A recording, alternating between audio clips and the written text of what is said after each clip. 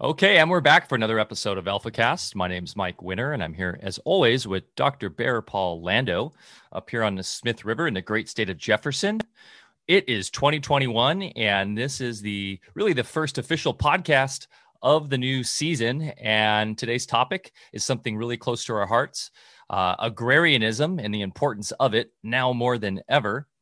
We're going to dive deep into it as we are in uncharted, crazy times, huh, Bear? Wow. Yeah. Yeah. I mean, what can you say? Everything's a show out in Babylon. So this is going to be a fun one to talk about because this is really grounding and something that really is an answer to a lot of the world's problems. And a reason why I moved my family out of Los Angeles, and just something that, it's going to be a fun shot. So let's just jump into it. This week's AlphaCast kicks off the 2021 podcast year with the first in an A to Z series on farming and gardening.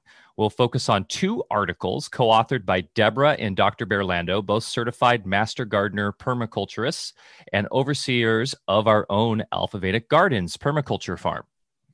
Did you know that agrarianism is both a philosophical and social philosophy that has been the foundation of all great and enduring civilizations? On this episode, we'll make a strong case that it's time to return to our roots and how agrarianism is the best possible method to restore our freedoms and personal health. We already have had many spectacular guests lined up for the new AlphaCast season, but we've also heard your many requests to have more in-house episodes as we have much to share. And we've had many requests on the specific topic of gardening, farming, growing, permaculture, soil science, which we'll delve more and more into this year with special guests and with Dr. Lando. Today, we felt like really to start with the foundation of the philosophy and why it's so important to really understand that energetically and in from the higher realms, and why this is something that can really, it's not something just the past, right? This is something that is really agrarianism is something that is foundational for life in humanity on this realm forever. Dr. Lando, how are you today? Hey, I'm doing great, Mike, and glad you got out and got a little powdery yesterday. You know, I hear you went snowboarding there, so good for you. I'm kind of jealous because I was home moving boulders and working on the farm here, but I'll get out there with you soon. You know, we originally were, for today, as you know, we're going to talk about the Trivium Quadrivium, which is a classical system of logic, and I think it would have been great and very timely because of the lack of rational thinking out there, we'll say these days. And of course, we're going to do it a little bit differently, not just sort of a dry rehash of what a lot of people already understand about Trivium Quadrivium, but we're going to use it within a context of how a doctor or a physician or a health practitioner of any type could use logic when they're treating people going through, you know, the diagnostic procedures, and also, you know, determining what a good, you know, treatment rationale would be. And so, you know, we want to make it more of a live model, and like this is how you use it in real time, and how everybody, no matter what your profession or vocation, you know, you should be using this. So we'll save that for another time, because as I was preparing that yesterday, my wife walked in with a couple old articles that we had written, and started reading one to me, and I was listening. I thought, well, that's pretty good, you know. And you know, as you know, we write gardening columns for different papers and publications, and they get out there a little bit. They're well received. And so the one that I decided to use today was one that's like a history of our country. And there's a second article that, if we have time, you know, we'll just kind of highlight that a little bit. And because that talks about all the health benefits and we'll call psychospiritual benefits of gardening. So that might be kind of fun. And both of these I put in a PowerPoint format, and I can make that into a PDF, and then we'll put the copies into the maybe into the Patreon group for the Patreons, because we won't have time to read both articles, fully today. So we'll leave that there for them. We'll kind of highlight some things. I might do some share screens here. And, what we really don't understand is that, agrarianism isn't just about farming. It's the basis of an entire country. And there was a time where, all the great civilizations, that were based on agrarian concepts, the people in those cultures understood that, and they were only able to reach enduring and, great heights when they had that kind of foundation. Of course, that's what we're doing here in Alpha Vedic, is we're creating a little prototype, because we understand it's not good enough to just, watch TV and argue about who won elections and things, when that really has nothing to do with anything in our lives. And it's really time for all of us to return to the soil, do non-centralized small farms in every location. That's the way we take our power back. And a lot of people now are saying, well, the country's gone. And there's part of me that, I'm a little bit dismayed with what I see right now. And they're saying, well, what do we do? And of course, that gets into all sorts of topics like, well, do we change our status? Do we reform our state assemblies? And, that's all good stuff. And, I'd say we're probably going to need to go there the way things are going. But first, we have to have a foundation. We have to be grounded. And that means going back to the principles of agrarianism. And I am going to put my voice in right now for a new third party next time around, which is the Agrarian Party. And I think it would not just be a great concept, but it would really alert people to what's needed at this time. So what I'd like to do maybe is just read the first article. And it's a couple pages. So if people can bear with it for about 10 minutes, I think it's worth it, because it really gets into the history of our country and the founding fathers' understanding and belief that, you cannot have a culture, let alone a society of any type, unless it's agrarian based. So there is another book that we got, my wife and myself got a lot of this information from, a woman in Great Britain, by the way, and forgive me, we were looking for the book yesterday. We'll find it. We'll put it up in our notes to give her full credit. But she did amazing research on the foundations of our country, the history of our country. And it's interesting that that one of our British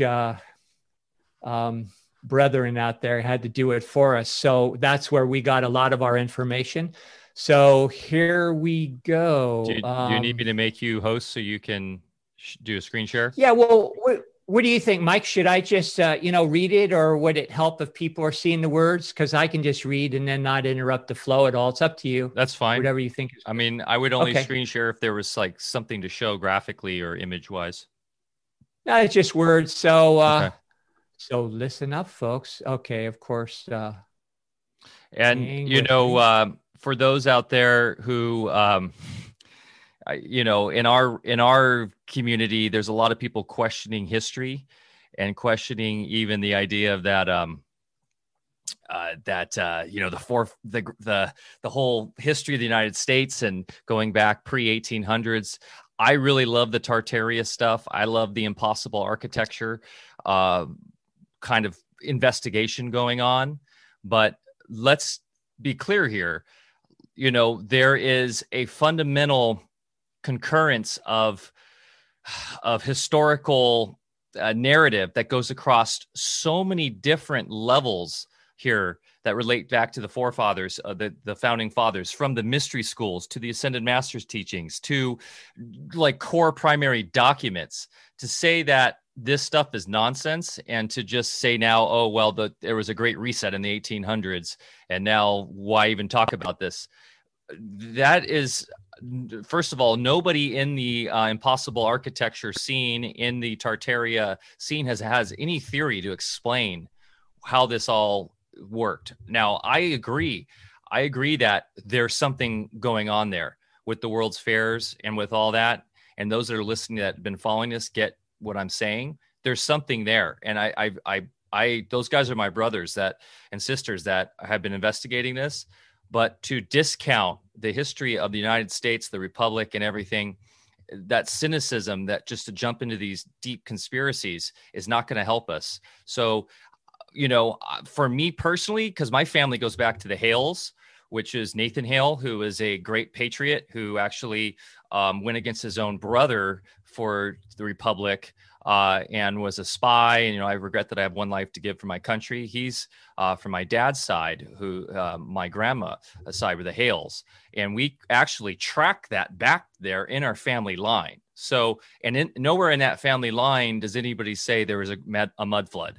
So I get it. I get there's weird stuff that goes on. This could go into a lot of trippy conversations I want to have this year. My only point of bringing this up, Bear, is that I just know from our community, there'll be people who will discount this right off the bat because of these, theories and this new information that's come up about Tartaria and the mud flood the last few years. And we can't let that get in the way of understanding these philosophies and the power of the story and the narrative we get from people like Thomas Jefferson, people we get from the founding fathers. So I just wanted to interject that in before you go in there, because I feel like I had to say that. It's been really bugging me for a while because I love the Tartaria stuff. I love diving into that.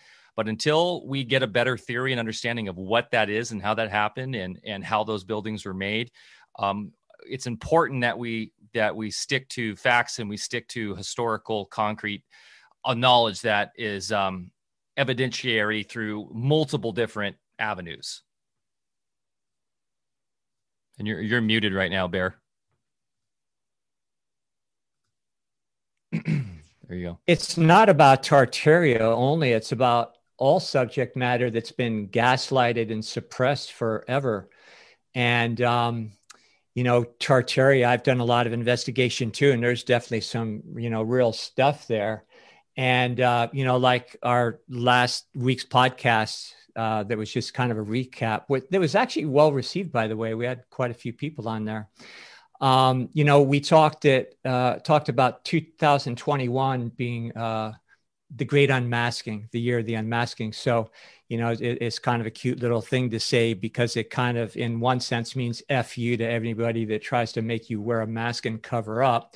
But also, it's about unmasking the truth on every single level. And it was foretold that in this time, in the end times, and we always talk about end times meaning the end of time, and Armageddon actually means beginning. So, a little bit of a different twist in the book religions that are used to control us as well.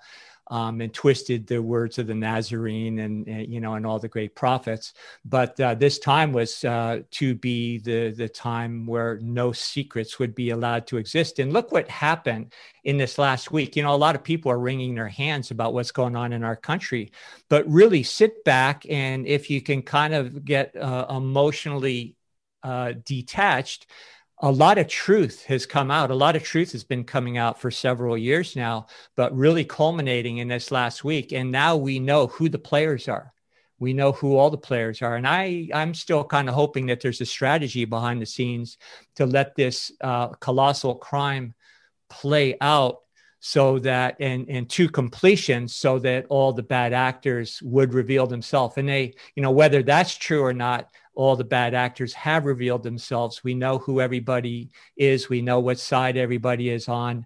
And, so we're going to be revealing the truth, not just our opinions, but based on, a lot of the research that we do. And we travel in some pretty heady circles, with some folks that are high up in military intelligence and, in all sorts of circles where they have some inside scoops.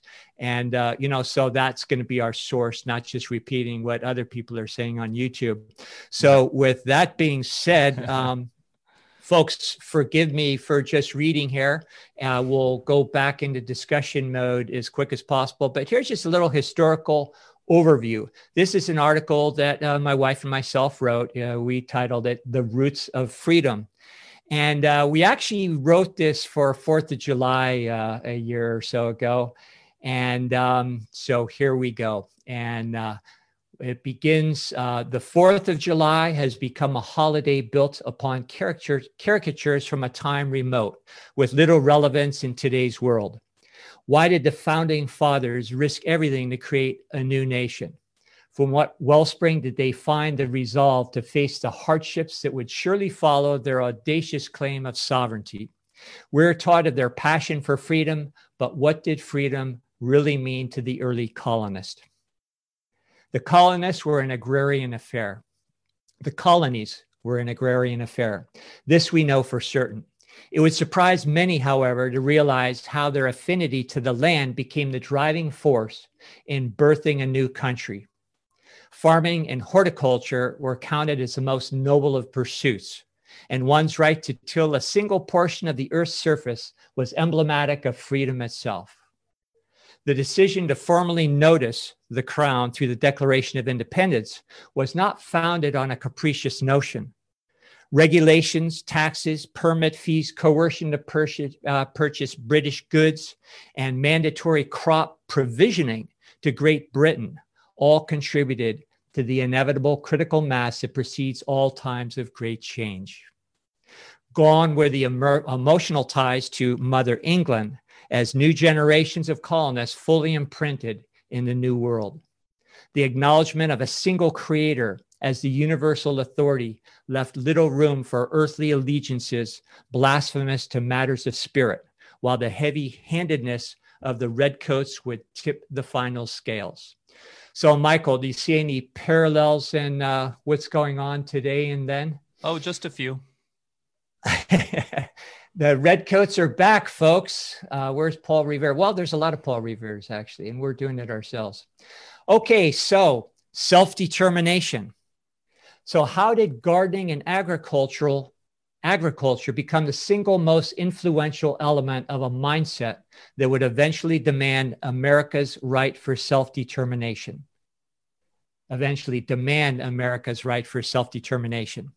lives of 5 prominent founding fathers offers a most insightful time capsule. George Washington, Thomas Jefferson, John Adams, James Madison, and Benjamin Franklin all recognized that America's independence, financial and otherwise, was tenuous unless rooted in the soil itself. For Franklin, self-reliance was consequential to managing the land's natural resources as a means of sustenance and foundational to an equitable financial system. All 5 men were avid plantsmen, and their personal estates became the focus for crop experimentation, seed exchanges with neighboring farmers, and the primary source of medicine. Pretty cool. Very cool. The colonists themselves came to equate bountiful yields and their stewardship of the land as the political act most necessary toward the realization of independence for a fledgling nation. Every farmstead became an integral cog in a collective resilience capable of boycotting British goods while preparing to fight. So, Michael, it kind of sounds like what we're preaching all the time with our little project up here. Pretty neat. Very cool. I mean, there's so much to unpack right here, right? The fact that really the core, and those became many presidents right there, were farmers.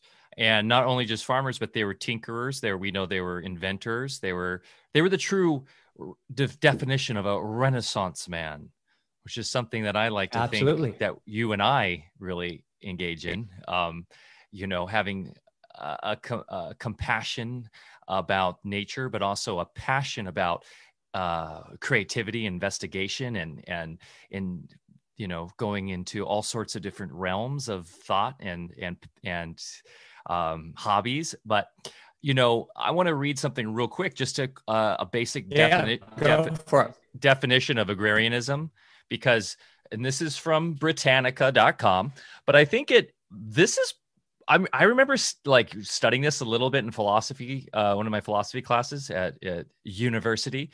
But this really hit home for me when I read this week. Agrarianism, in social and political philosophy, perspective that stresses the primacy of family farming, widespread property ownership, and political decentralization. Agrarian ideas are typically justified in terms of how they serve to cultivate moral character and to develop a full and responsible person. Many proponents of agrarianism revere nature, whether understood as natural phenomena or as God's creation. See, that it can go either way. I mean, this really encompasses everybody here. This is the whole AV fam right here. Respect tradition and experience, distrust ideology, and regard science and technology with skepticism. Now, we say a healthy skepticism is good, right? That's not a negative thing. That is the scientific method, really. Proponents of agrarianism believe that when individuals attach themselves to farming and a rural way of life, the required labor enhances their existence. Family and locale are rooted, allowing stable associations to develop that enable people to experience in a non-acquisitive way, the goods of a grounded community, including leisure, friendship, love, art, and religion, or I'll put there too, spirituality. Right there. I mean, that is Alpha Vedic, dude, to a key, man. I know and for sure bring on the Agrarian Party. So who are our first candidates for the Agrarian Party? Well, I mean, the question there too is the party system grounded in the corporatization. And that's another thing too, that the agrarianism philosophy really counters is the corporation, because they see the corporation, or we see the corporation, as an aspect of the greater state, the greater centralization. So is having a party, I guess what you're kind of getting at there is outside of the corporate sphere, or whether it's inside the corporate sphere of the United States Inc., it's still like a marketing thing, right? It's an awareness thing to develop awareness around the topic, kind of like these other third parties.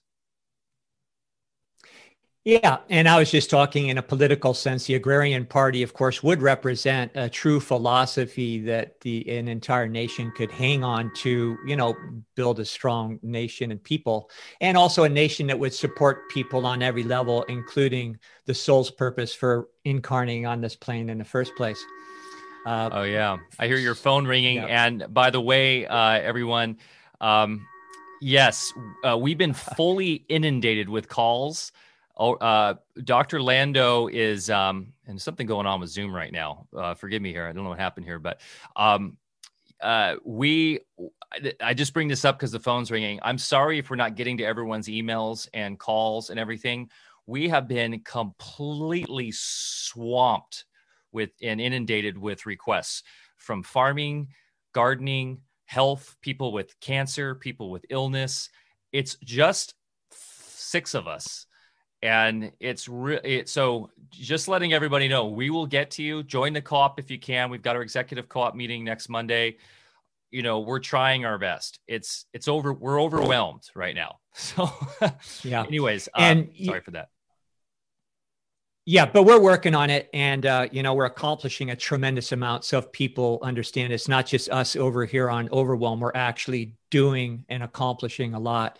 And for the many people that are brought to my attention that have health issues, my heart goes out to you, because that's my vocation, and that's why I got into the business in the first place, is to help people. I did retire my clinic some years ago, along with the staff and all the facilities, the technologies.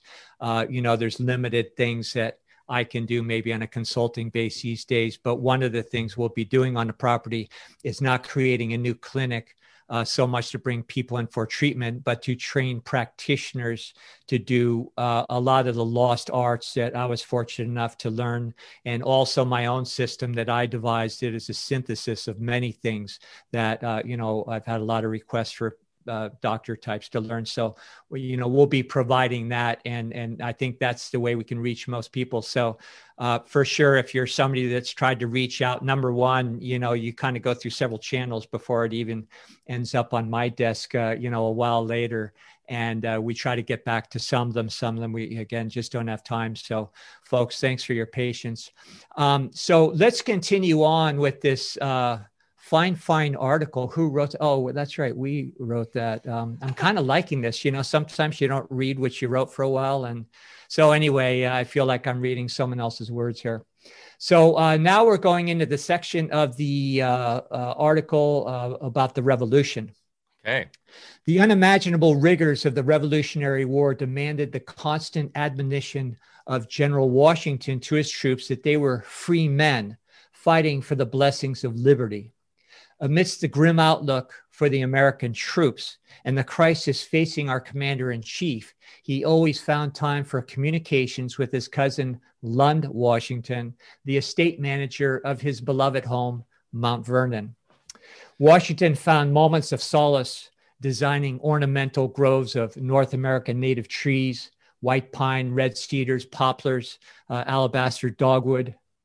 After all, Mount Vernon was to be an American garden. While his love of trees and keen interest in agrarian design offered personal respite from the darkness of war, the general's farming instincts extended to the war effort itself. Washington mandated the planting of regimental gardens, thus providing vegetables for army rations and a source of comfort and encouragement to his battle-weary soldiers. 8 arduous years later, George Washington returned home. His vision of a nationhood built by farmers rather than military conquest was a brief time realized. America would be an agrarian society whereby our sword and spears have given place to the plowshare and pruning hook. He dreamed of a simple and fulfilling life as a farmer. Wow. Okay, so to continue, a new nation. Post-Revolutionary War brought different circumstances and new challenges to a country yet in its pre-adolescence. The bitter British aristocracy would organize a general European boycott of American goods in retaliation to a young upstart daring to compete against the protected commercial interest of the crown. John Adams and Thomas Jefferson, avid gardeners both, were called upon to counter these measures by establishing the international alliances most favorable for America's economic dependence. While traveling Europe, Adams and Jefferson took an equal interest to the gardens, design, and farming techniques of old Europe. Their reconnaissance mission included tours of the publicly celebrated estates of England to firsthand glean the numerous styles and agricultural elements of working farms. Back home in the New World, James Madison emerged as the first American environmentalist, as he witnessed the ruthless desecration of forest and soil in his native Virginia. He warned his countrymen that the ability of the United States to thrive was proportionate to the health of its environment. True to the founding fathers' inclination to merge philosophy and pragmatism, he believed man should conform his affairs within the symmetry of nature. Is that way cool or not? Yes. How many people really understand the mindset of these, what we call our founding fathers? They were grounded in universal law. I'm just so far beyond, who do we have today in Washington? I mean, don't get me started. Scoundrels and actors. Yeah. Okay. So I'll just continue, and not too much longer. And Mike, interject with any conversation. Oh, this is amazing. Keep going. Very well written. Okay. So thank you. Mass plantings of sugar maples, fruit trees, and other crops became the weaponry of choice to secure the independence of the new republic. While America realized its destiny as an aggregate of independent small farmers. Newly emancipated from the devious institutions of centralized banking, American nationals shunned wealth acquired by financial speculation as a crude form of gambling that could only bring ruin and destruction. In sharp contrast, horticulture was considered a science to enrich lives by providing food, medicine, financial stability, and aesthetics. Early colonists viewed one's connection to the earth akin to the acknowledgement of a creator and the source of the vast abundance available to mankind.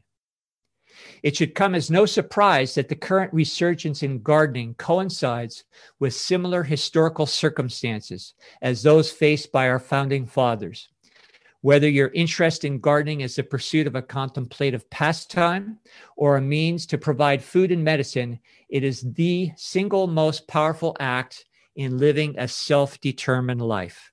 And I'll finish off with just a little quote on this one article by Thomas Jefferson.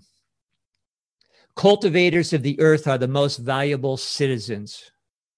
They are the most vigorous, the most independent, the most virtuous, and they are tied to their country and are wedded to its interest by liberty and the most lasting bonds. Thomas Jefferson. So I believe that completes that article. Yeah. There's one more that we can talk about later that gets more into the health attributes of agrarianism. And this was another article that we co-authored that we just titled The Fountain of Youth. So Michael, wow, it's just so uncanny what's going on right now, and reading those words, incredible. Well, and by the way, I really enjoy writing, and we want to get more written blogs. I stopped doing it a year or so ago just because I came to the conclusion that nobody reads anymore. So I was just writing for myself, but I'd like to start up again. So if we can get any feedback from folks to, let us know if they would enjoy reading things, in addition to our other electronic communication. So sorry, Mike, go ahead. No, I think that's fantastic. And I would love to have more of those articles on Patreon for our co-op. I think, I really enjoy reading when you guys were putting those out. And those were put out actually in local newspapers and some other publications. Those were actually published.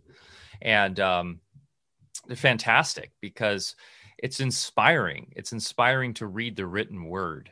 Last night after hitting the slopes, I was reading my boys' bedtime story. I'm currently reading the Brian Jacques fantasy series, Redwall, Mossflower, if anybody knows those.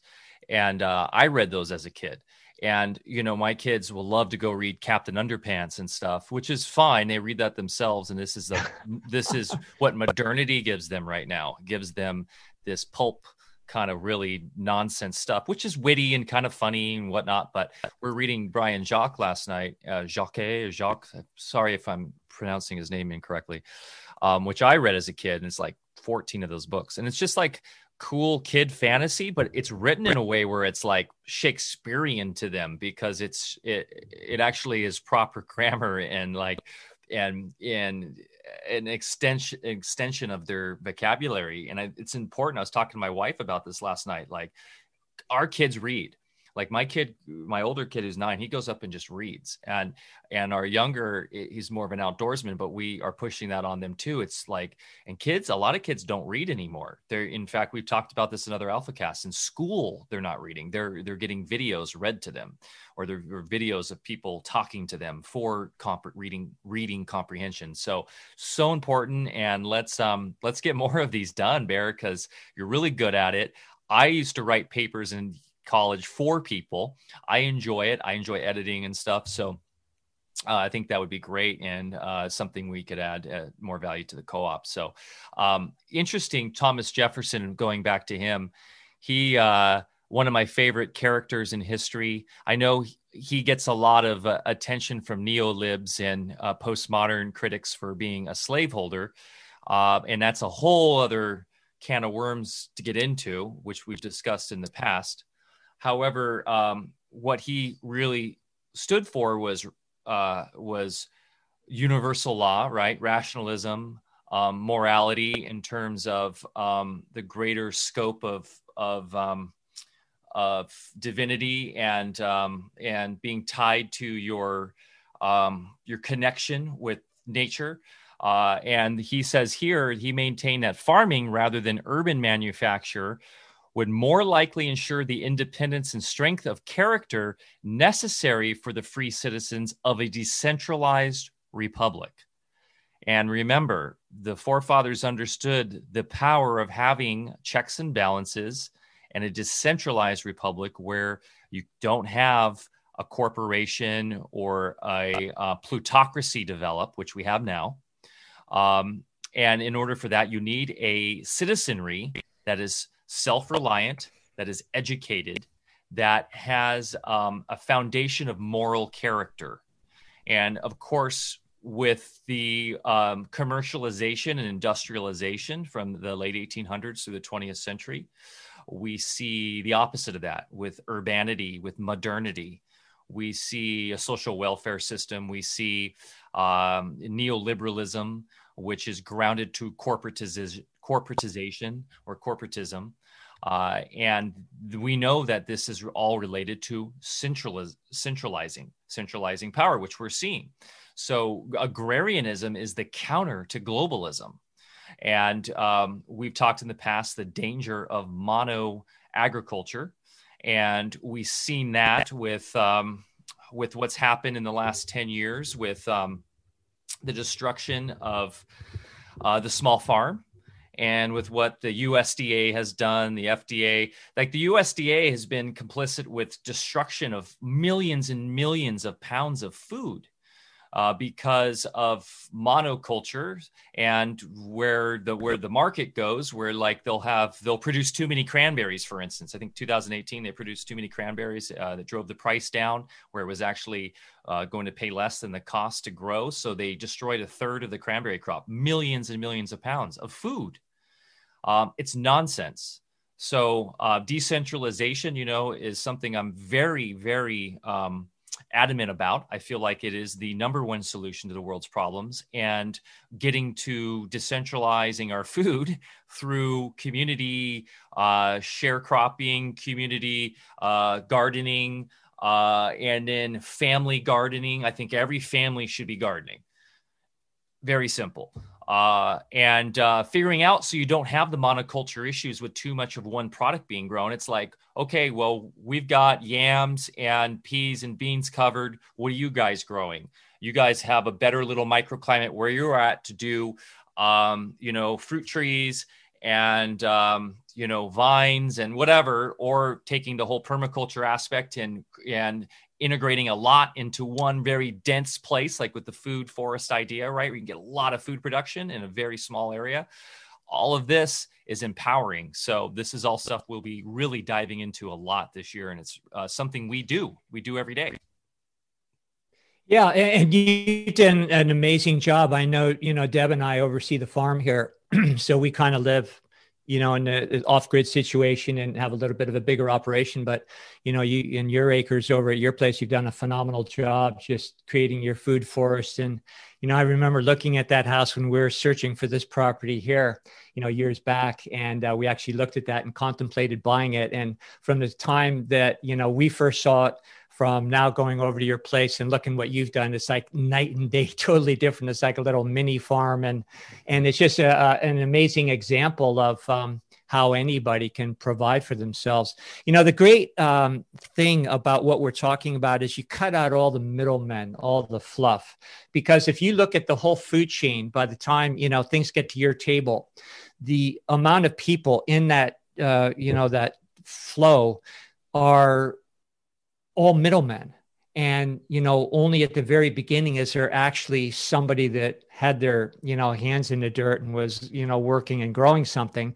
But then even the farmer himself is, controlled by the dictates of the marketplace, price fixing, governments ordering, destruction of crops or demanding that you don't plant, or just farmers saying, look, I'm going to lose money if I plant crops, so I'm not planting this year. And, we'll be talking more about the coming food shortage. They're not coming, they're already here. They just haven't quite caught up with the average person yet, but they will this year, most assuredly. And I would say the food quality shortage too. I think they'll be able to keep the food in the Walmarts, but it's just going to get more and more depleted of nutrients. It already is. Like even we talk about how organic food in most grocery stores is deplete of most minerals, and it's highly deficient. So when you go to the new, it's funny, it's crazy. Like the new Walmart is Whole Foods. Like people think they are so elevated by going to an Amazon owned Whole Foods, but most of that organic produce is monocropped. and it is, negligent in terms of health benefits. So it's not to cut you off there, but I think in order to keep the Ponzi going, they're going to keep the shelves, do everything in their power to keep the shelves full, but it's going to get worse. It's like what we've seen. I was talking this with my wife yesterday because we were coming back from skiing and my kids like In-N-Out. So we went to In-N-Out. I was going to go to this other local little deli and it was closed. So I was talking about how when I was a kid growing up in SoCal, how I liked McDonald's, even though my parents rarely let me go to McDonald's, but I liked it because I feel like McDonald's even back then when I was in the 80s was way better than it is now. We've seen even in the fast food realm, like I'm sure McDonald's in like the 60s when it started was actually probably kind of legit. I don't know, and they, through the markets, through the corporatization and globalization, I think every month, every year, they're slimming it down. They're like figuring out shortcuts, right? And ways to take the real food out and cut corners. And so now where we're at, where it's just all like soy byproducts and probably insects and who knows what's in this food. It's all fillers and chemicals to the point where fast food is, we talk about this all the time. It's just straight poison. Where when I was a kid, I would go to McDonald's every now and then. And now I don't allow my kids to eat that stuff. And I think even In-N-Out's probably way worse than it used to be back then. And so anyways, my point is, I feel like they're going to do their best to keep and we will see the shelves thinning out, but I think they'll do their best to keep the food so we don't have mass food riots at least in the United States, but it's just going to get worse and worse and worse. So you got to grow your own food. And it's a little bit disturbing when you find out that, studies reveal the presence of human DNA in a lot of the meat products. Maybe that's just somebody blowing their nose on the assembly line or something, but it seems to be pretty universal with people that investigate on that level. So, wow. But anyway, I grew up in a time in a community where we didn't have fast foods. I can proudly say I've never been to a McDonald's in my entire life also. Wow. But, back to farming, think of how much less expensive food would be if you bought it from a local farmer, from farm to table, which is, one of the new little trendy things out there with certain restaurants. Well, every community should be farm to table. Now, food is, pretty hefty part of everybody's budget these days. And right there, think of the savings, not just financially, but in your health and, paying for healthcare down the line when you're eating real inundated or nutritious food. And like you said, Michael, organic food these days is devoid of nutrition. At best, organic food bought in one of these supermarkets is got maybe 30% of the minerals and other nutrients that should be there in the first place.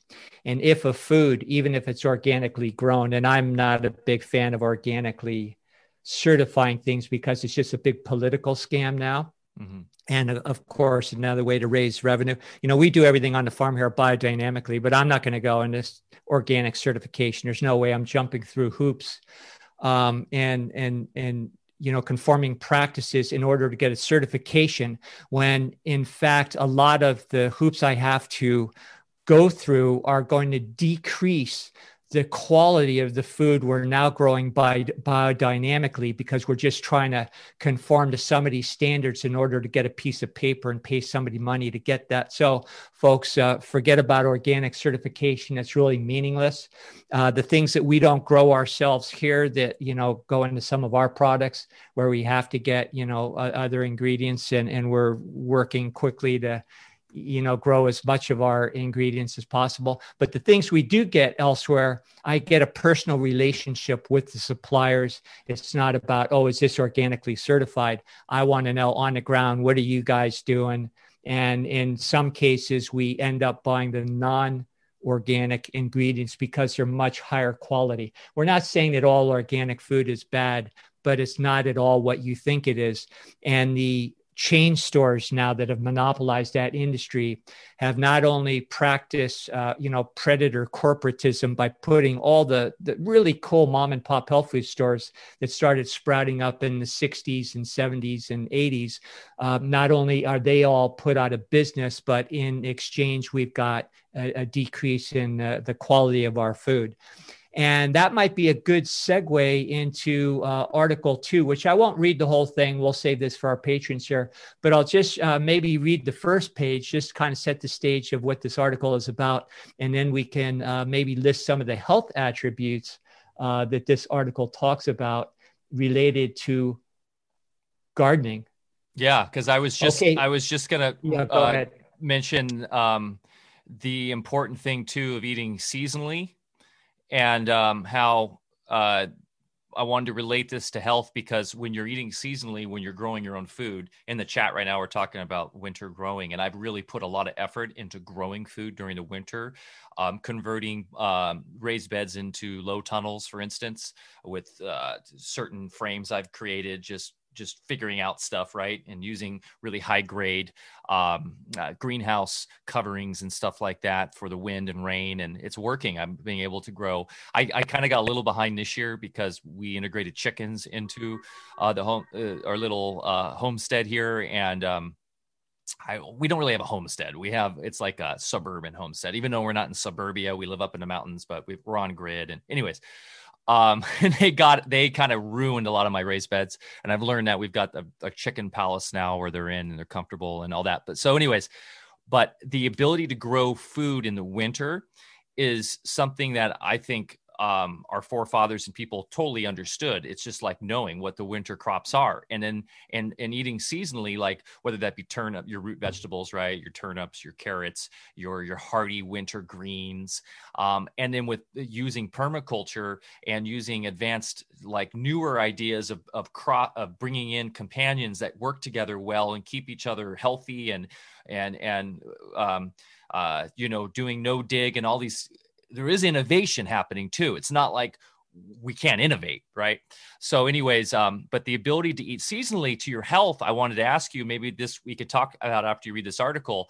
I think our bodies, because of thousands of years of eating seasonally and not being in a globally, a globalized food system where we're eating oranges in December, or eating tomatoes in December, shipped up here from Mexico or wherever, depending on where we're from. And I think eating seasonally actually is probably better for your health. So sticking to the seasonal vegetables and fruits or whatever, according to where you live, your body wants that.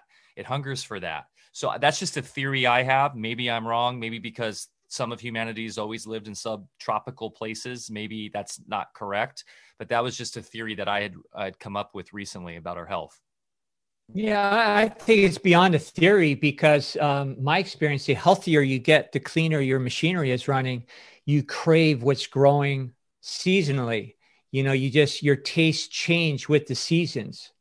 And, that's a lot of people say that they just don't crave the same thing in the summertime as they do in the wintertime. And of course, there's great value to understand, not just nutritionally speaking, but understanding the energetics of foods. And in the practice of Chinese medicine, which I've done for a long time, it's about balancing the energy in your body. It's about achieving harmony within all the organ and meridian systems.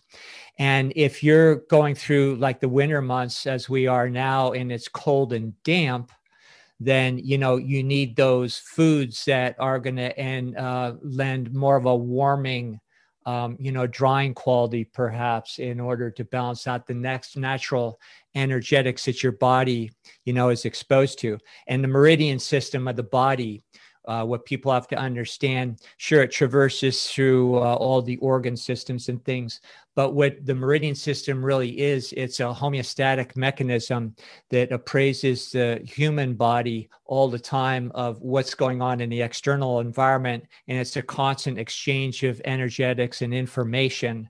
And that's what the meridians are for. Just a little segue into something else. Sorry for another tangent. That's But, great. within other fields now, there's been identified beyond what even the acupuncturists understood back then, unique internal energy flows and qualities within every organ. And now we can work on an organ by organ situation more for internal homeostasis. And then when that's coupled with a good balance of the meridian system that interacts with the external environment, then you've got the perfect, just a perfect communication between all parts of yourself and everything outside of yourself, even though it's really not outside of yourself. It's a seamless web of informational fields based on waveform transmission and, all the stuff that we always talk about. So let's go, let me just read the first couple paragraphs here, and then we can list a few of the health benefits of gardening. And I'll spare you reading the whole thing, but let's just see. I haven't read this in ages, so let's see what we talked about here. The fountain of youth. Every avid gardener has that aha moment when it occurs that there's more to tilling the soil than meets the eye. Early on, I attended a class in garden design taught by a horticultural professor with a prior incarnation in the development of weapons of mass destruction. This guy actually, was in the weapon business. So operating, in the development of weapons of mass destruction, operating from beyond the limits of the Earth's atmosphere. So that's what this guy did, this professor. But he's now teaching garden design. The irony of his conflicting vocations was not lost, as he was now dedicated to giving and growing new life. One thing he said in particular that struck me in the many years since is that gardening increases a lifespan more than 20 years. To date, extensive research has continued to corroborate his astonishing statement. Studies have yielded a variance in findings and numbers, but the overwhelming conclusion is consistent. Gardening is beneficial to the human body. This understanding has now been formalized within a discipline known as horticultural therapy. And Michael, I know you're aware, but for the benefit of our audience, we've been talking about one of the primary programs we want to launch in the next phase of our farm operations here is classes in horticultural therapy. And of course, an extra benefit for us is that we'll get some people weeding our gardens for us. but it's, we're out there every day, doing this stuff ourselves. And at the end of every day, we're never tired of doing it. It's hard work, but that is one of the things we want to do here on the farm. Go ahead. You want to say something? I was just going to say, heal yourself. Come dig some trenches. Yeah, pull those weeds. Okay, so where were we here?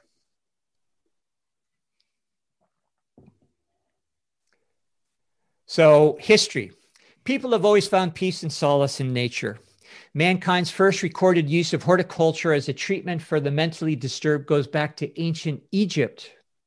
Court physicians discerned the calming and healing effects of gardening on the human psyche. This recognition was retained and further implemented within clinical settings in countries such as the United States, England, and Spain during the 1700s and 1800s. The people-plant connection was well accepted as an effective approach in the treatment for disease. Dr. Benjamin Rush, one of the signers of the Declaration of Independence and a professor at the Institute of Medicine and Clinical Practice in Philadelphia, also considered America's first psychiatrist, opened the door for horticulture in the treatment of mental illness. He duly noted and substantiated the curative effect that field labor in a farm setting had on people suffering from mental illness and those combating what is commonly known today as post-trauma stress disorder as a consequence of the Revolutionary War. Today, horticultural therapy is practiced worldwide in institutional settings from hospitals to prisons as gardening programs assist in the rehabilitation of both mental and physical disability. How might you benefit from putting your hands in the soil? So then we just go and start listing some things. Any comments so far, Mike? Well, I would say one of the big comments is that, as far as health benefits, of course, you have the grounding aspect where I end every alpha cast with this: go outside, get your hands in the dirt.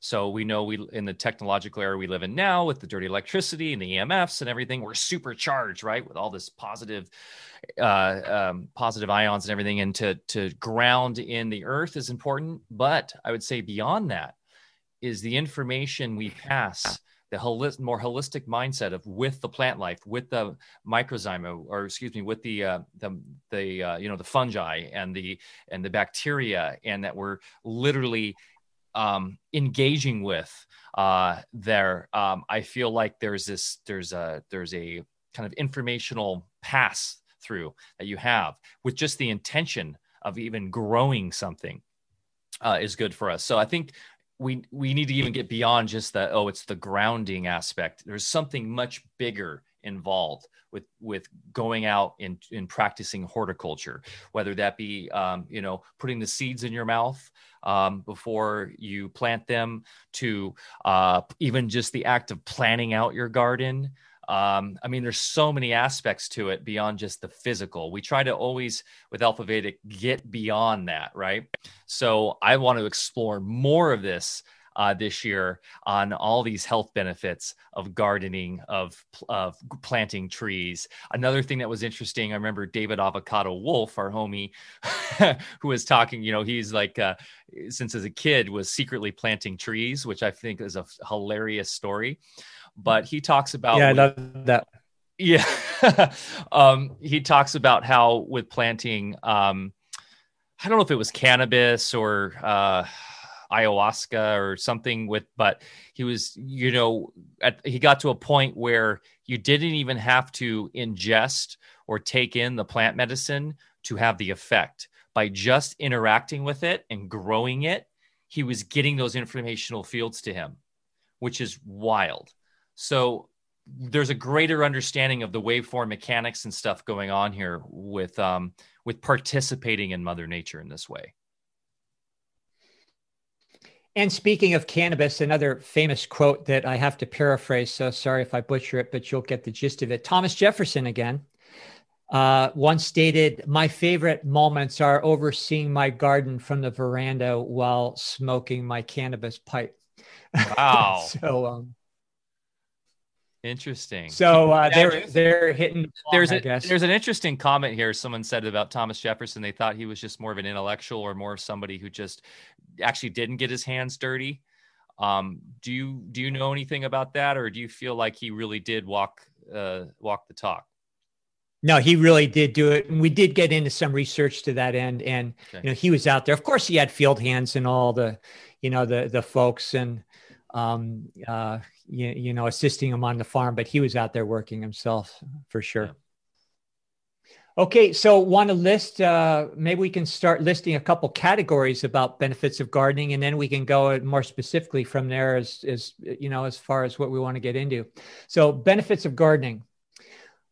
1, lowered risk in the occurrence of the following ailments: a reduction in diabetes, heart disease, blood pressure, and osteoporosis, to name a few. In men 50 years and older who take up gardening consistently 2 to 3 times per week. So that was one study finding. And yes, FDA, we are stating a wild health claim that gardening helps your health. So bite me if you don't like it. Okay, number 2, exercise. It assists in weight loss, increases flexibility, and increases physical strength, and thereby reducing the risk of falling injuries. Gardening can burn as many calories in 45 minutes as compared to 30 minutes of aerobics training. Weeding burns as many calories as walking or bicycling at a moderate pace, and manual push mowing burns as many calories as playing tennis. Medicine. Plants are the source of real medicine that your body can wrap its head around. In the absence of synthetic substances that override natural processes with predictable side effects, which of course we know are actually effects, not side effects. Even today, the home gardener can grow herbs and spices proven to enhance longevity and quality of life. Next one, alleviation of depression through socialization. Depression in later life is a common occurrence in nursing home populations, and the nearly 800,000 seniors widowed yearly. By and large, this depressive symptomatology is unrecognized and untreated. A simple and effective treatment for those feeling isolated and alone is to provide a garden setting that brings seniors together. Social relationships are forged through a shared endeavor, while the natural nurturing inclination of elders finds outlet through tending a garden. And, Michael, as you're aware, through some of the programs that my wife and myself have been involved with, where we teach gardening skills to the community, a good part of the students are elders, and it does exactly what we just read. They have a social outlet, and you just seeing the light come on in people's eyes is, just really made our efforts worth it, I'll tell you. Okay, fantastic. So let's see. Where are we here? And I'll say same with the kids too. We have the kids gardens and stuff we do here with the kids, and they really get into it. So let's just go. We'll finish with the benefits of gardening. Then we can just I can put this PowerPoint away and we can just talk. So plants in the individual. Noise and overwhelming sensory assault are the unfortunate norm in today's world.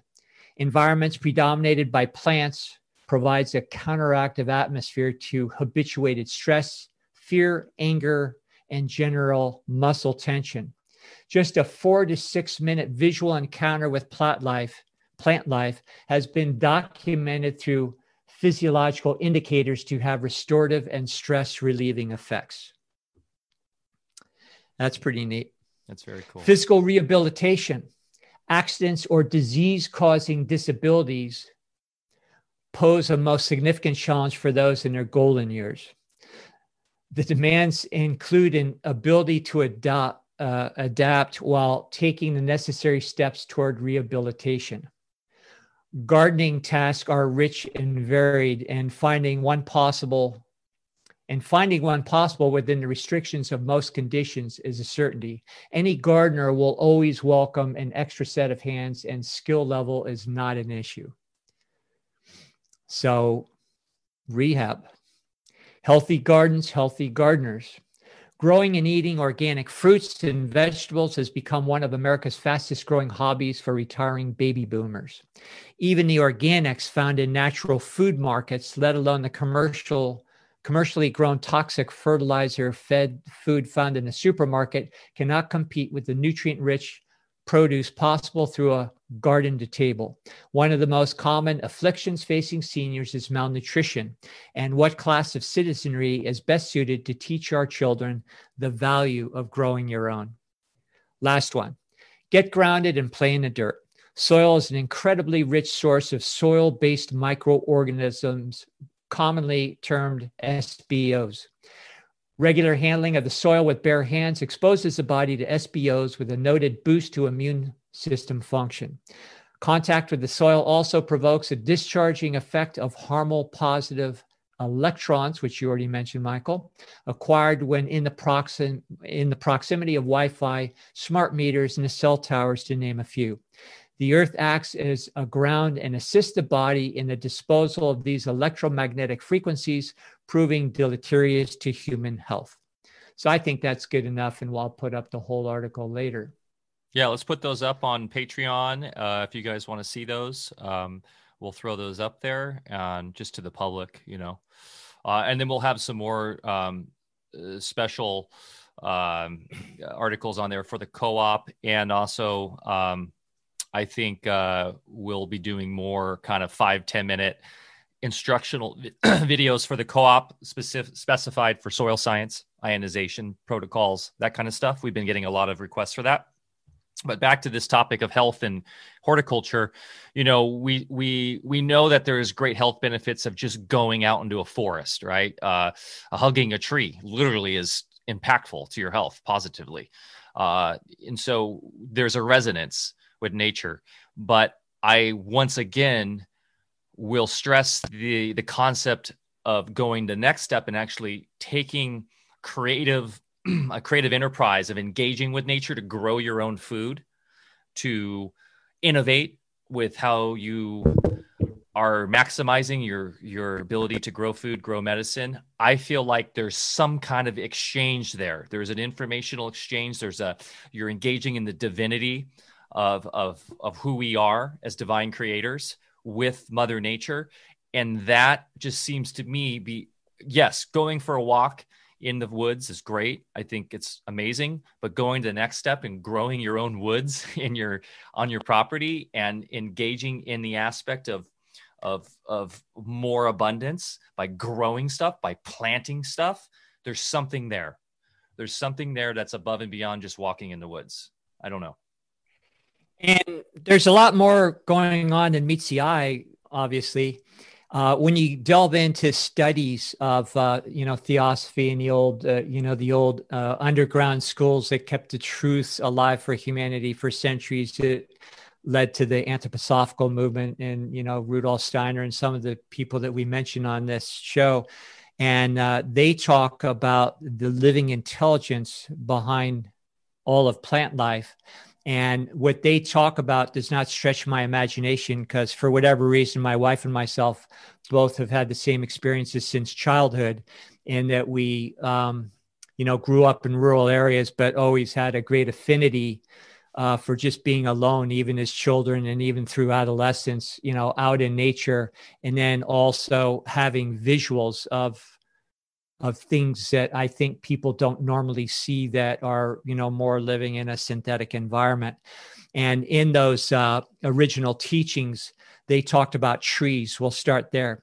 They say that every tree, and they had names for these things, but, loosely termed, they called it a tree keeper, which is a consciousness, a living entity that was responsible for the maintenance and the purpose of that tree growing there within that guild, as we call in permaculture, but within that forest setting or orchard setting.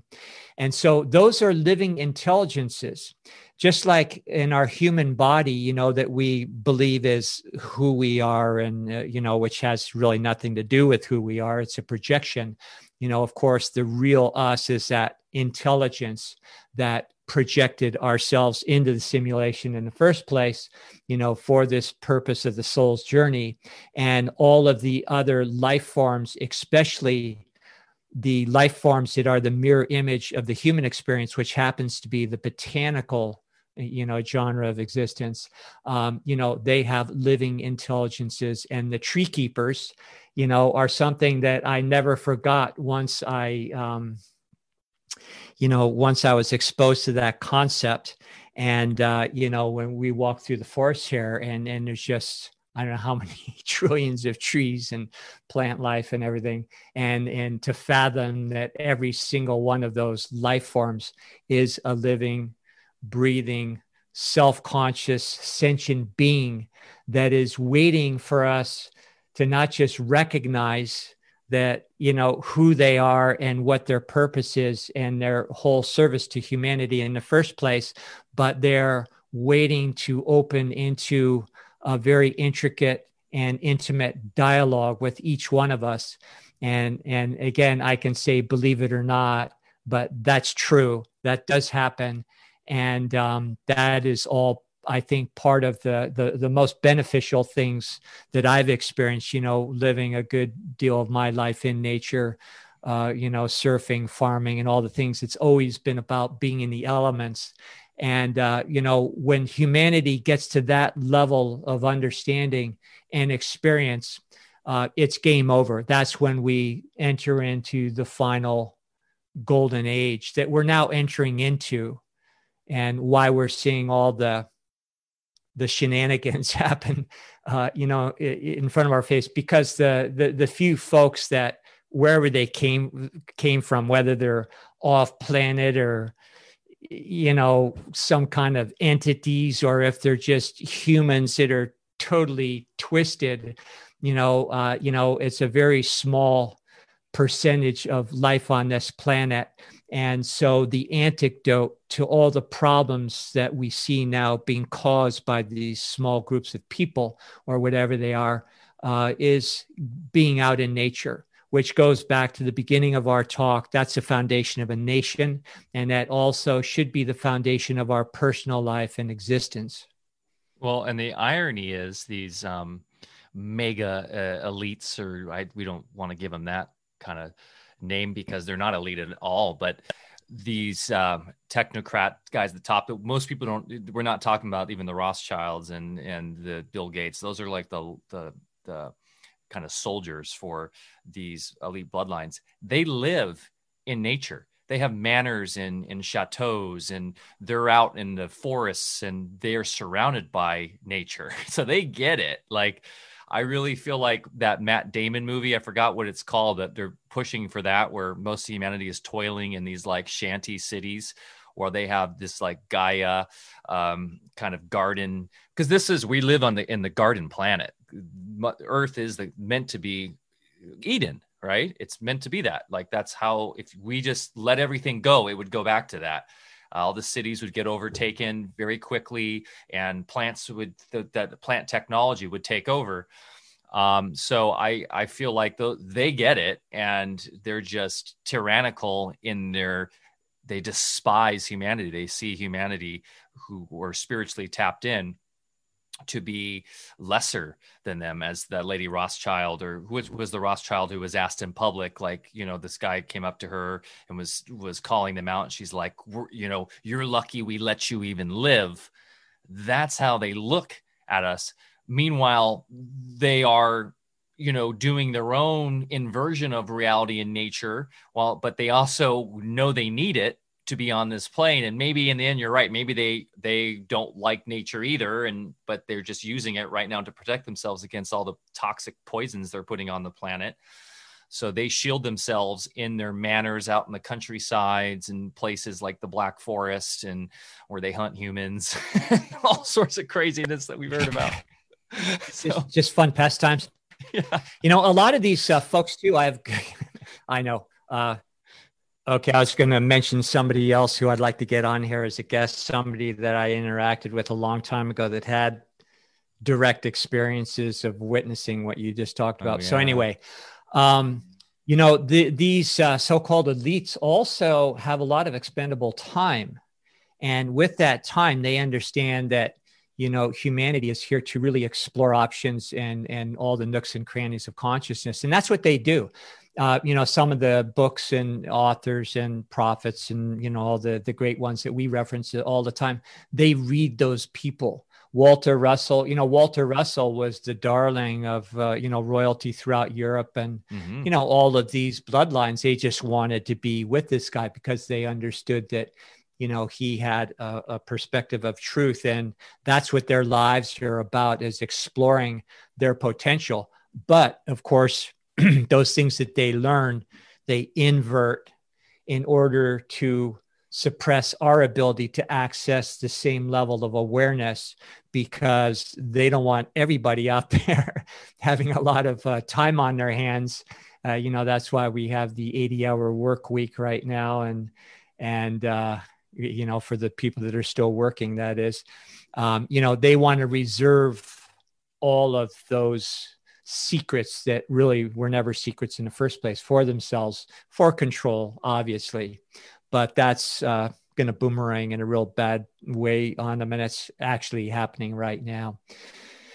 So, great talk, Michael. And I think it's a great one to start off the new year, because I personally would really like to hit, the whole agriculture, self-sufficiency, not just for the sake of survival, although I think that's going to come in handy this next year, but, just for that internal empowerment that comes from this. And it's not just about, talking about trendy subjects like permaculture farming. And I know those a lot of buzzwords, and people are really interested in that and those topics. And that's a very positive thing, but we've actually been doing it for a good number of years. So I think, what I'd like to do is share what we've learned and help people come to the awareness that it's more than just growing a little food and saving some money or improving your health. Those are all amazing consequences, but it goes much, much deeper than that.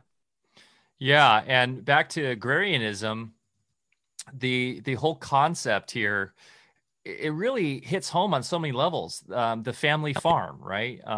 And the rhythms of rural life. Here, I'm reading more from this article. In their estimation, this is from the more modern agrarianist philosophy. A society dominated by science, technology, and industry in a country inclined to favor the urban over the rural population would suffer an impoverishment of manners. What are we seeing now? Look at TikTok. God. Art. Look at culture right now. We don't have art. Movies are horrendous. I'm someone who's a cinephile. I know you and Deb and our whole crew. Like, I mean, Bryden and Steph, like, make movies. Like, I love film. I can't watch. Modernity itself is so depressing. Music, the culture is, and I love culture. So anyways, manners, art, education. Education is pathetic. Community, where is the community? And spirit, no spirit. Materialism. The family farm and the rhythms of rural life were essential to a good society. Such a life would encourage consonance with nature, discourage the ambitious pursuit of material goods, permit the leisurely enjoyment of family and community. We know that the nuclear family's been under attack for a long time, and allow the appreciation and experience of the spiritual and the aesthetic. I think a lot of times agrarian communities are definitely looked down upon by the intellectual kind of class as backwoods hillbillies that have no sense and sensibility, have no appreciation for the aesthetic. Meanwhile, as we were mentioning earlier, the true Renaissance man seems to be agrarian in mindset. One, you have more time in your hands once you're really like situated where you have your food supply dialed and you're not having to work 9-to-5 job, and you kind of are more self-sufficient. You have time to read. You have time to engage in craftsmanship, woodworking, writing, the arts, painting, these classical arts that we've seen lose. And even in the modern realm, like, I'm a web developer. I dabble in crypto, and let's just face it, crypto's on fire right now because the dollar's crashing. But we have time. You have extra time to follow your passions, and you're not kind of enslaved in the culture, the mainstream culture, which I call Babylon now, which is really Babylonian, which is all spellcraft and black magic and wizardry in the mainstream modernity. But it's really quite illuminating to think that actually the rural folk are the ones that are, allowing for real progression of ideas, because we understand that thought creates reality. And when you have the time to actually think, to separate, to get away, and not just be on your phone inside, these channeled cultural memes, things, you're on Netflix, you're constantly, getting home from work and then just staying distracted. What's Monday Night Football tonight? And then I got to catch CNN for the news, which is just really entertainment and propaganda. And then, I got to hit the hay, got to get up and hit it all again tomorrow. And then, it's all of a sudden 40 years of your life have gone by. And what have you done? So agrarianism is much more than even just, being a farmer.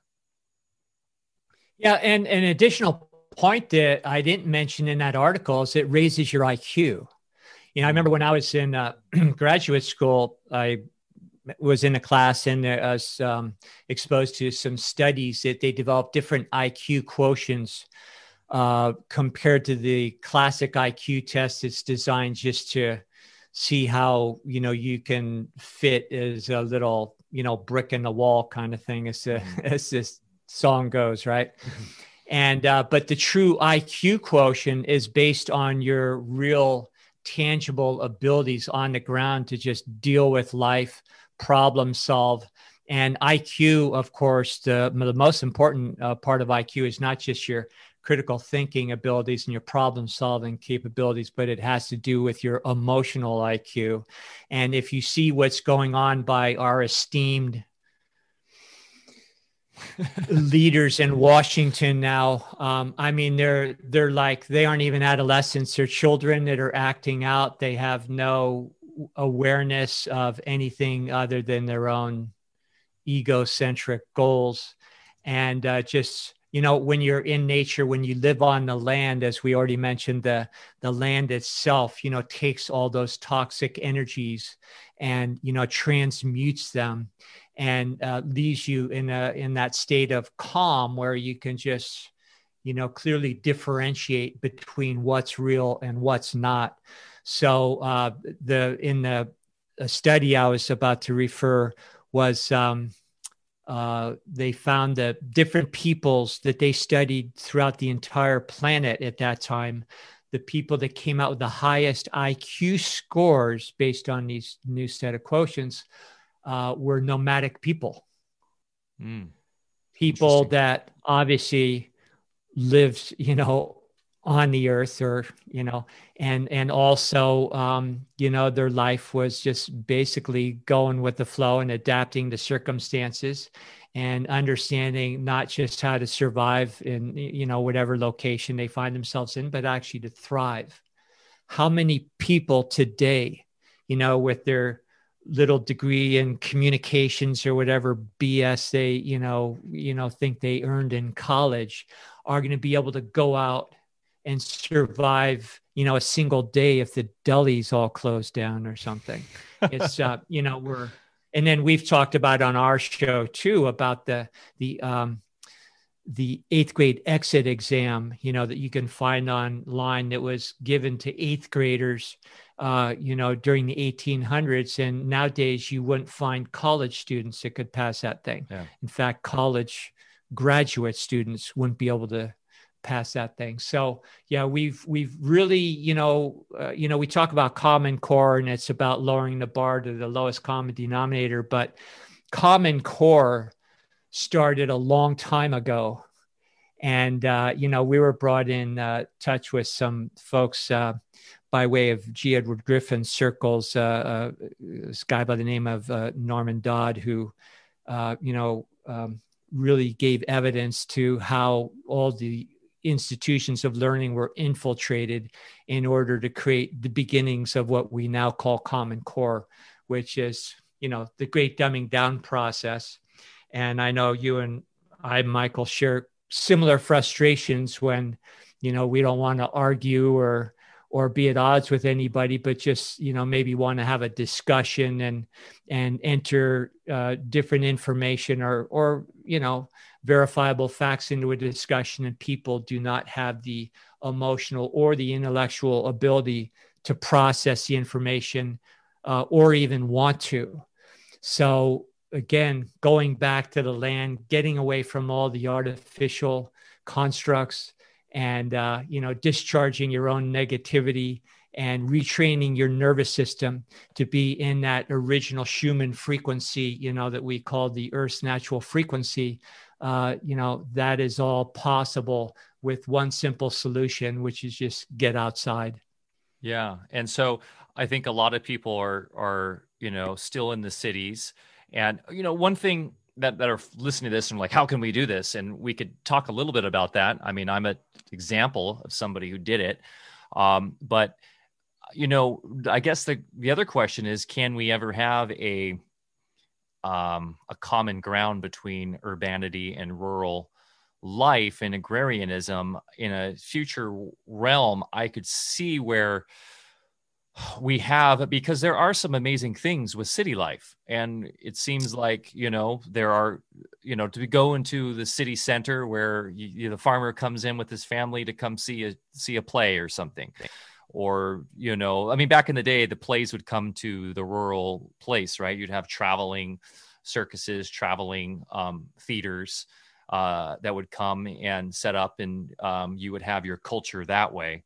But can there be a compromise between urbanity, between city life and the farm, rural life? And maybe, if we had a truly holistic minded,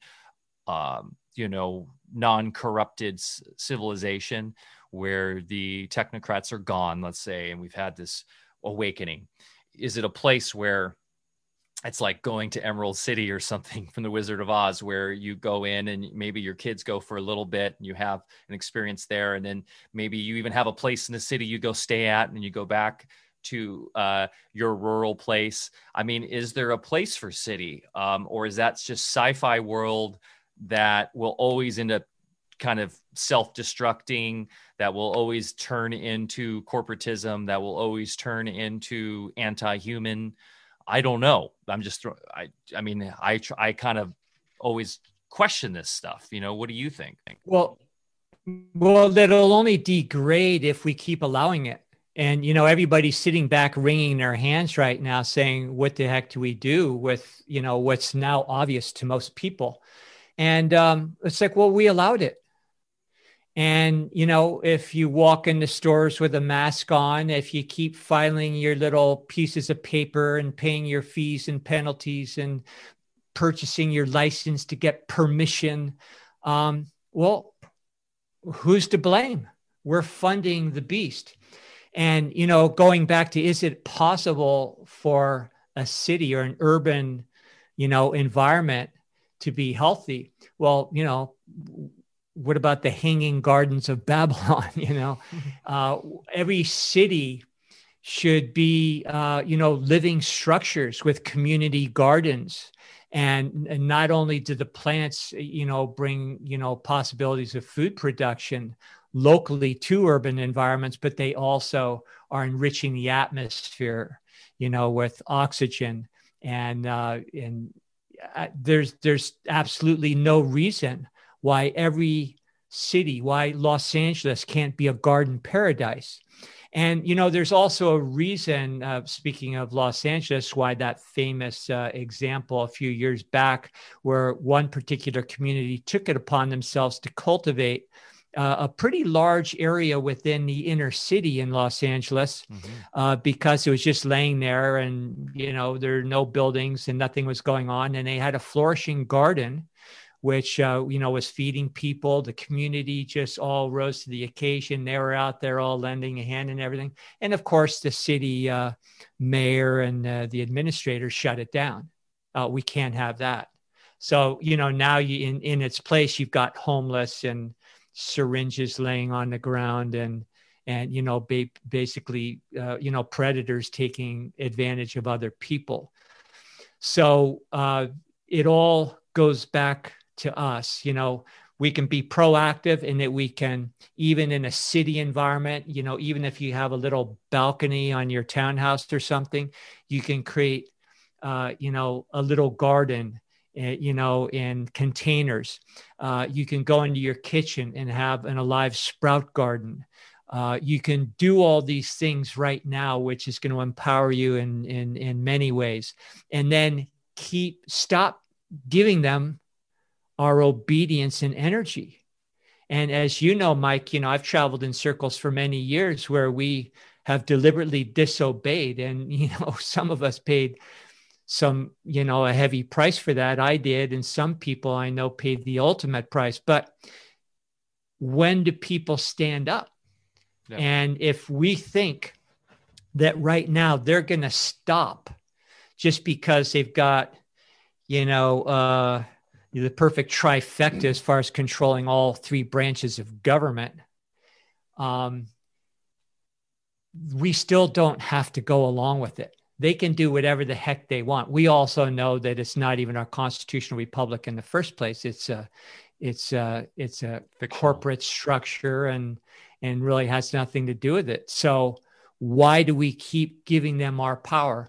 That's an easy question to answer, by the way, and it's called fear. We're afraid. And I'd say if there's any one goal in anybody's, you know, incarnation on this plane, it's to eradicate fear within yourself and do anything within your power to deal with it. Go into the heart of it. Don't shy away from it. You know, if something freaks me out, I go, okay, just roll up your sleeves, go right into it, you know, right in the heart of it. And usually when you're in the heart of it, it's just like being in the heart of a storm. You realize, wow, it's actually pretty calm in here. It's only when I was on the peripheral, afraid to dip my toes into the water that, it did all the bad things to my psyche and my body. But now that I'm just like, screw it, what have I got to lose? And I believe humanity is at that place right now, especially in this country right now, where what have we got to lose? Because it's all been taken away from us already. We are now back on the plantation. And, if anybody wants to bring in, the whole thing of the history of this country, well, the original people in this country, fought a war. So they thought over equality and, they wanted this place to be different. And, they didn't want the plantations and have predators taking advantage of other people. This country is very unique in that respect and should be respected for it. So here we are now, the same people that the so-called progressives are backing and endorsing are the very ones that have put us all on the plantation, regardless of, race, religion, or otherwise. And if we think that, well, we'll just be on a nice benevolent plantation, we'll get our nice little paychecks and, just get to sit around and smoke weed all day long, we don't have to work anymore. Well, that's going to backfire pretty quick, and they're going to keep putting the screws on us. And that little subsistence check is going to get smaller and smaller. More is going to be expected of you. And that is not a way to live. And if anybody doubts that that's where we're headed, then all we have to do is study a little bit of history. And then included in that history is a recognition of the same bloodlines in those historical challenging times, and realize that they're the same bloodlines behind what's going on today. And they never quit. They only retreat and do things a little bit more cleverly. The British never retreated. They did not concede victory in the Revolutionary War. They just brought the city of London to our shores, not the city of London proper, but the financial center city of London. And they have conquered us with a monetary system and also severing us and our ties from the land. Yeah. And they are masters of paperwork. So they use it. Yeah. They use it through paperwork. And of course, we know the Zionists are the heavy players here, along with the Jesuits. And those are all just players too, under the bloodlines. I mean, it goes deep. And for me, it's like, rather than pointing fingers at that, I'd rather just like why I'm stoked to be focusing on agrarianism. It's like, I'd rather focus. I still think that's all fictional. Still, it's all built on corporate fiction, and getting real and getting based into the soil and our community is very empowering. Otherwise, you can spin off into conspiracy zone forever. And it seems apparent, though, like with this whole thing that happened this week, right, with the storming of the Capitol and how crazy it looks and how it looks like it's all a psyop once again in a narrative. Well, in 2017, left-wing protesters stormed the Capitol building, and they took it over and bragged about it. And there wasn't a peep about it because it was a cause that was good for the corporate state. It was approved by really the true enemy of freedom and liberty, which is the American regime. This American regime is not our republic. It's not the true people. It is now the corporate superstructure that runs everything. It's big tech. It's both establishment parties. It's big pharma. It's the billion-dollar corporations, the transnational elite, the FBI, the CIA, all the three-letter agencies. It's every mainstream outlet. It's every single news source. It's every newspaper. It's the city. It's the federal police, which we know are all corporatized. It's all the cities are all the corporatized versions of them. All the political NGOs, all the academia, the universities. That is the American regime. That is the regime. That's the corporatist regime. That is not us. So going back to agrarianism and the rural people, we get that. And we understand we can take our power back by coming together, getting our own plots of land, to me, the cities have fallen. Now, that's not to say, I mean, it would be a beautiful thing to have a revolution within the cities if enough brave people woke up there. And one thing with 2020 we saw was a lot of urbanites, and it was annoying to us that they were coming out to escape the hell of the cities of masks and social distancing by going to all the national parks and coming out and coming to our beautiful river and trails and taking it over. And it's really easy to get frustrated with that and be like, go back to the cities. But on the flip side of that, maybe that injection of nature and that interaction with it will wake something up. Like it did that was my journey. Like we got a travel trailer, and we were living in Redondo Beach, and we started going camping a lot and going to the national parks and getting outside, and it woke something in us. And it's like, I don't want to be in the city anymore. I want to be around this. So maybe we used to camp in our front yard. Yeah, exactly. So, I mean, maybe there's something to this, and maybe, it doesn't have to be Hunger Games, where it's just the silly, quote unquote, elitist type of intellectual class that are completely nonsense, wearing their frocks and ridiculous makeup and costumes, like in the book series or in the movie, where then you have all the people in the suburban realms, cordon off there. And of course there it's really dark and technocratic, and they control the food systems and there. But that is an interesting analogy. That's why I do like those movies. It's like hits home in many ways. But I think for now, the cities have fallen.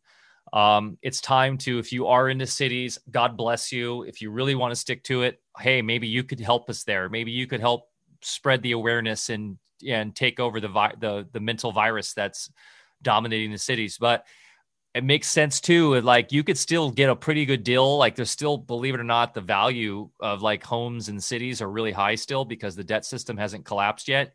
Like you could sell your 2-bedroom, 150 square foot, 1,500 square foot home for $500,000 in LA or more, $1 million, depending where you are in LA, and go get a sizable chunk of acreage out in Idaho or Wisconsin or somewhere like that and start a homestead. Or seeing that in our circles, a lot of people doing that and join the agrarian movement. And that's really empowering. And so one other thing. So I recently did this week too, I did a wilderness survival workshop. It was an 8-hour wilderness survival workshop. And it was actually up at a conscious kind of off-grid community there. I wouldn't even say it's a community. It's just a spot where some individuals live that are completely off grid and pretty much self-sufficient. They've got beautiful gardens, goats. I mean, they're living the agrarian lifestyle to a T.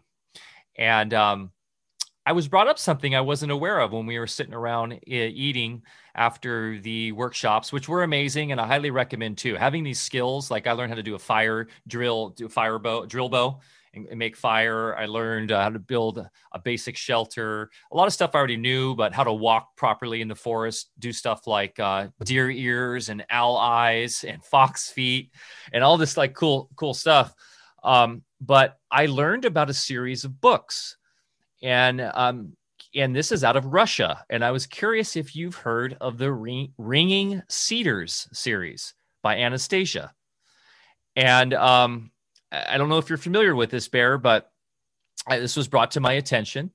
And it is really fascinating because it's like the Russian version of the agrarian movement. And it relates to kind of even like Ascended Masters teachings. It's kind of, I guess some people would say it's a little new agey, but the Ringing Cedars books are an international hit. And if anybody in the chat's familiar with these, I'm going to start reading them.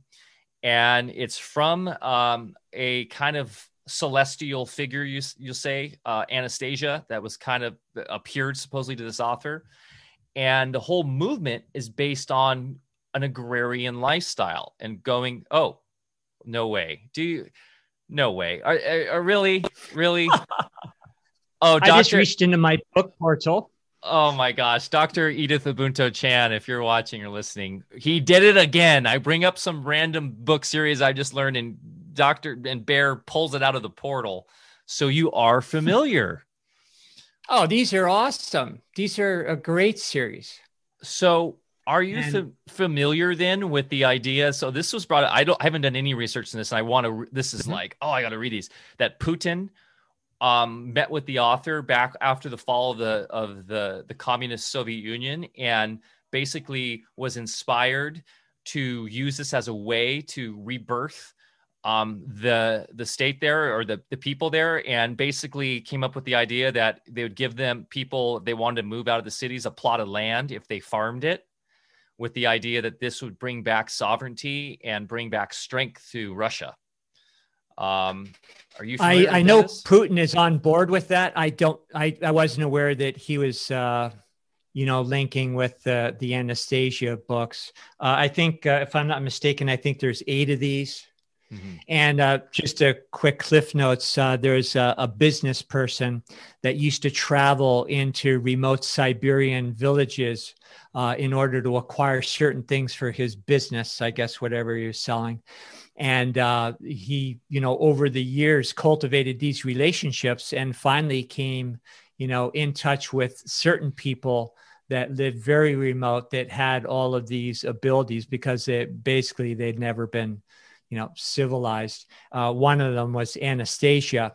And, it's just a wealth of information in the books where she, talks about how she grows things. And in fact, I got the first little tip that I've done ever since, whereas when I plant my own food seeds, I put them in my mouth and, impregnate the seeds with my DNA. And then when you grow the food, because of that, DNA within the membrane of the seed, it actually becomes food, not food, just food, but medicine for your particular body, with your DNA. And, I've done that ever since. And I learned that, through these books, but they're just fun books. They're in a way, sort of like the old Don Juan series, back in the 60s and those 70s, when those came out. Only I think these are a little bit more authentic. And, the Castaneda Don Juan thing was, we don't know if that was true or not, but either way, there's a lot of good truths in it. But the Anastasia books are amazing. And you also get into the whole, what the people in those locations understand is their cedars. They call them singing cedars. Mm-hmm. And they literally, these forests, you go in and they emit a sound. And, that's audible. So there's some pretty remarkable things that they talk about. And in fact, there's even some people, I can't authenticate this particular business, but I know there's some people out there that are selling little chunks of these singing cedars and claiming all these properties and everything. But the fact that these singing cedars are, unique forests on the planet and do have these intelligent, interactive, sort of attributes with the locals there, including audible, ringing sounds, singing sounds. It's pretty cool. Yeah, I'd recommend anybody reading those. They're great. Wow. Very good. I'm on it. I'm going to start reading it. I'm going to read it and read it to my kids. They love it. Yeah. They're easy. They're real easy reading, really just kind of like fun reads. Interesting. So I cannot believe I wasn't aware of this, but this is why it's important to go out in the world and find like-minded souls. I've really found like a new tribe up at this place I was at. And actually they really want to come see you and Deb and visit. There's like kids in their 30s that are up there. They're living off the land. One of them is very EMF sensitive, so she can't be around cities. So she's chosen to live there, and they're like the AV farms, right? Just totally off grid. But that's the one doctor guy, right? It's actually my chiropractor now, who I really appreciate. He's really helped me out. He's got a place, and in Telegram we've talked about it more. If people are interested to know more about this place, you can actually go and stay there. They've got like a tree house and a couple places you can stay as an Airbnb type situation. But I was really impressed with their gardens and what they're doing there, and the people are very genuine. And as a funny aside, while we were building our shelter, somehow the CV 1984 came up, and one of the gals there who's a caretaker is like just randomly says, well, we all know germ theory is a total hoax. And I was like, oh, wow, I'm with my people here. So it's really just kind of wonderful to be randomly invited to this. I took the chance, and universe put me in a perfect place, more like-minded souls. And they were like so thrilled to meet people that are awake, because they literally feel like they've been pushed into the recesses of society because of their views on germs and EMF and modernity and where the world's going. And they're literally practicing the agrarian mindset like us to a T. He's also very aware of the whole paper corporate game too. Yeah. I don't know him personally, but I just hear through the grapevine. So he's like one of those guys, I understand, is gone down all the rabbit holes and figured out through his own experience what's real or not. Yeah. Excuse me.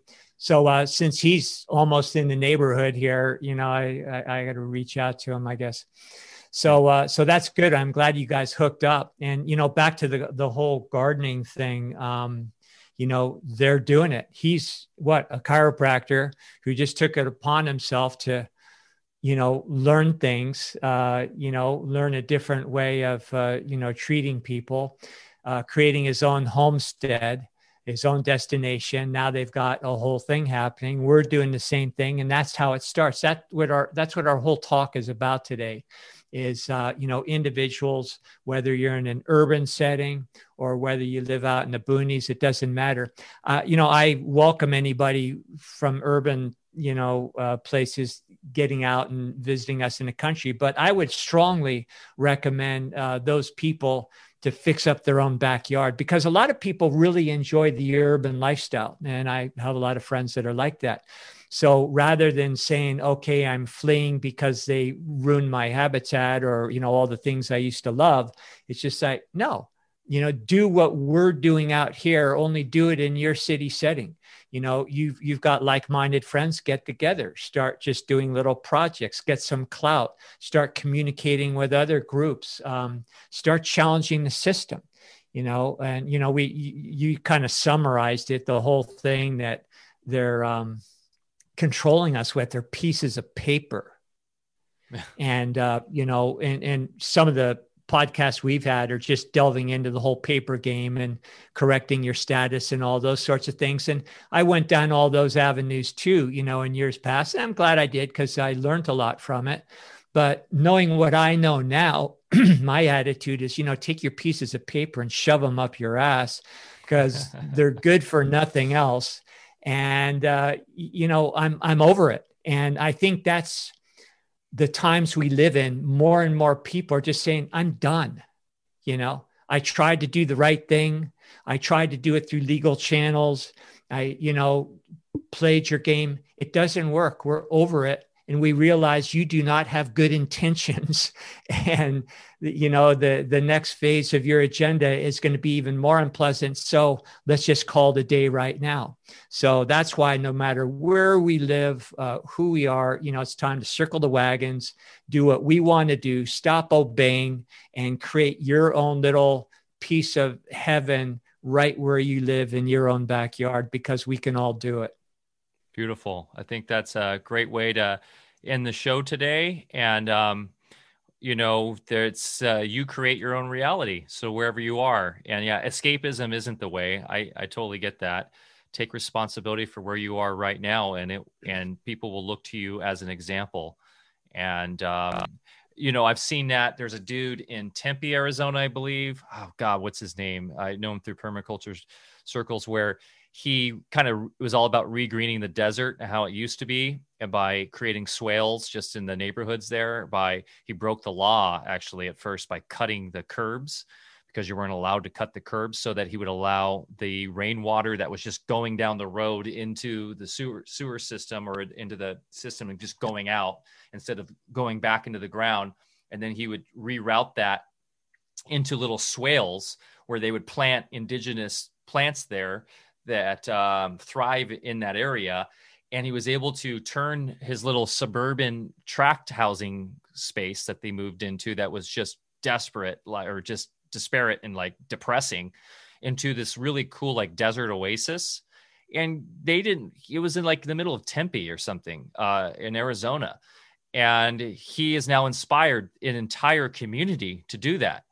And so now you can just walk down and they've got literally like food forests in their neighborhood where there's tons of food in the desert.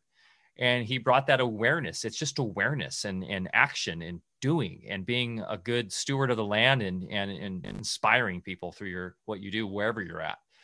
So I love that. I had a friend in New Mexico who lived in a very arid place, and he wanted to, start farming.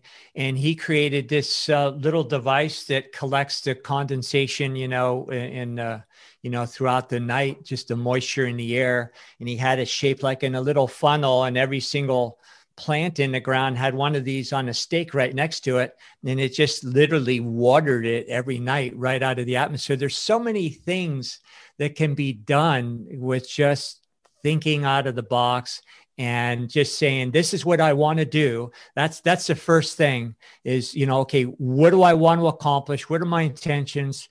And then the answers will come. The resources will come. That's all we've done, all these years, everything, we've created a lot of things out there and accomplished quite a bit. And, from the get-go, we never had any business in the first place as far as the available resources and things at the time, but they all materialized because first off, we just said, these are our intentions. And that's exactly what we as a people in this country need to do right now, not accept any other, discussions or theories or anything. It's just like, okay, this is what we're going to do. How do we do it? And that's what's been attempted to be taken away from us is us believing that we need other people to solve our problems for us. Bingo. By the way, that person that I was just mentioning is Brad Lancaster, and the book is Rainwater Harvesting for Drylands and Beyond. And he's got a great little documentary hour or half hour YouTube, if you just search him, where he shows everything he's done. So just a very inspiring character. Okay, guys. Thanks so much for joining us today. We hope you found this discussion to be illuminating and inspiring and something you can share with your friends and family so that we can continue this discussion around the dinner table and, start pushing these ideas out to those in the cities. And this is empowering stuff. So we're going to have a lot more conversations like this year. We will get more nitty gritty. I know one of the big topics people want to know is soil science and the ionization and relating that to biodynamics, Bear, and how those kind of can work together and really kind of pushing the envelope for innovation in growing and pushing yield and volume up. And, I know that's a big thing that people are really into in the agrarian lifestyle is improving their yields and also, diving more into other techniques for growing in the winter. For like one of my big projects down the line, I know we want to do this at AV Gardens, is to do a regulated, thermo-heated regulated underground greenhouse. Also bringing in the idea of the grand solar minimum and also manned manipulated weather. And how do we grow in these crazy times? What are some tactics and techniques, whether they be high tunnels, greenhouses? How do we build those? Intentional building too, building within the grid, within the node lines, or this relates to biogeometry and radiesthesia and all these things, and integrating all that technology too into farming. So it's way beyond horticulture now, which is exciting. Yeah, it's soil. What you're talking about is soil alchemy. It's not about organic farming where you dump nitrogen from organic sources or whatever, or even beyond biodynamics. It's about understanding that all of life is a product of electrical vectors. And when you assess your soil and tend to your soil, that is what you're focused on, which is the same thing we're focused on when we're in our alchemical labs creating spagyric formulations and things. It's about understanding how nature works, mimicking it, but in, with the technologies that we have available now, speeding up the process greatly, which is getting us to that true endpoint of humanity's mission on this, within this matrix, we'll say, which is the ability to precipitate on the instant all of your needs directly from the ethers. And if you understand deeply and appreciate enough the real principles of waveform mechanics and the things that we discuss, the Ascended Master teachings, it's all about, no, you should be able to precipitate directly from the atmosphere all of your needs. Alchemy, and what the ancient alchemists, understood, was to first take your cue from nature, then devise ways to speed up the process where the time lapse between, what you're creating and the manifestation gets shorter and shorter. And because you are an interactive element, your own consciousness within these processes, rather than relying on external means alone, then it brings you face to face with your own potential, which is going to be the only solution that is permanent for, putting us back in the driver's seat of being co-creators on this plane, rather than thinking that we are in some way victimized by all these forces working against us, or even nature itself, which is going to have our way, its way with us. And, just all the garbage that we've been taught. So, we need to get out of the biochemistry model of medicine and agriculture and go directly to the source. So it's going to be a good year, a lot of fun topics to talk about. And this was fun today. So thank you, Michael. Yes, thank you. As always, Bear, always illuminating. Always learn on these alpha casts when we do these. So thanks so much. And I hope you guys enjoyed the conversation. If you did, please give us a like, a follow, subscribe, share, all that good stuff, depending on wherever you're at. You can follow us on DLive is our preferred streaming platform. So please go to dlive.tv/Alpha Vedic and follow us there and join in the conversation. We do this live, so you can join in on the chat. We're on YouTube and Facebook, all those other places too, but who knows how long we'll be on those. So we're really focused on decentralized platforms, and we'll be aiming towards having everything on alphavedic.com in the future, but that is the place to go right now to find us. It's alphavedic.com for all the newbies listening. And you can join us on Telegram at t.me/alphavedic, and then on Discord at alphavedic.com/Discord. Last, you can join our co-op at patreon.com/alphavedic. That too we will be getting off Patreon this year. I really want to make that happen. I know a lot of people can't stand that platform. They're pretty tyrannical when it comes to free thinkers. So we're just using that right now because we are bootstrapping this whole operation. And we will continue to grow and evolve and decentralize in every aspect that we can. Thank you, guys.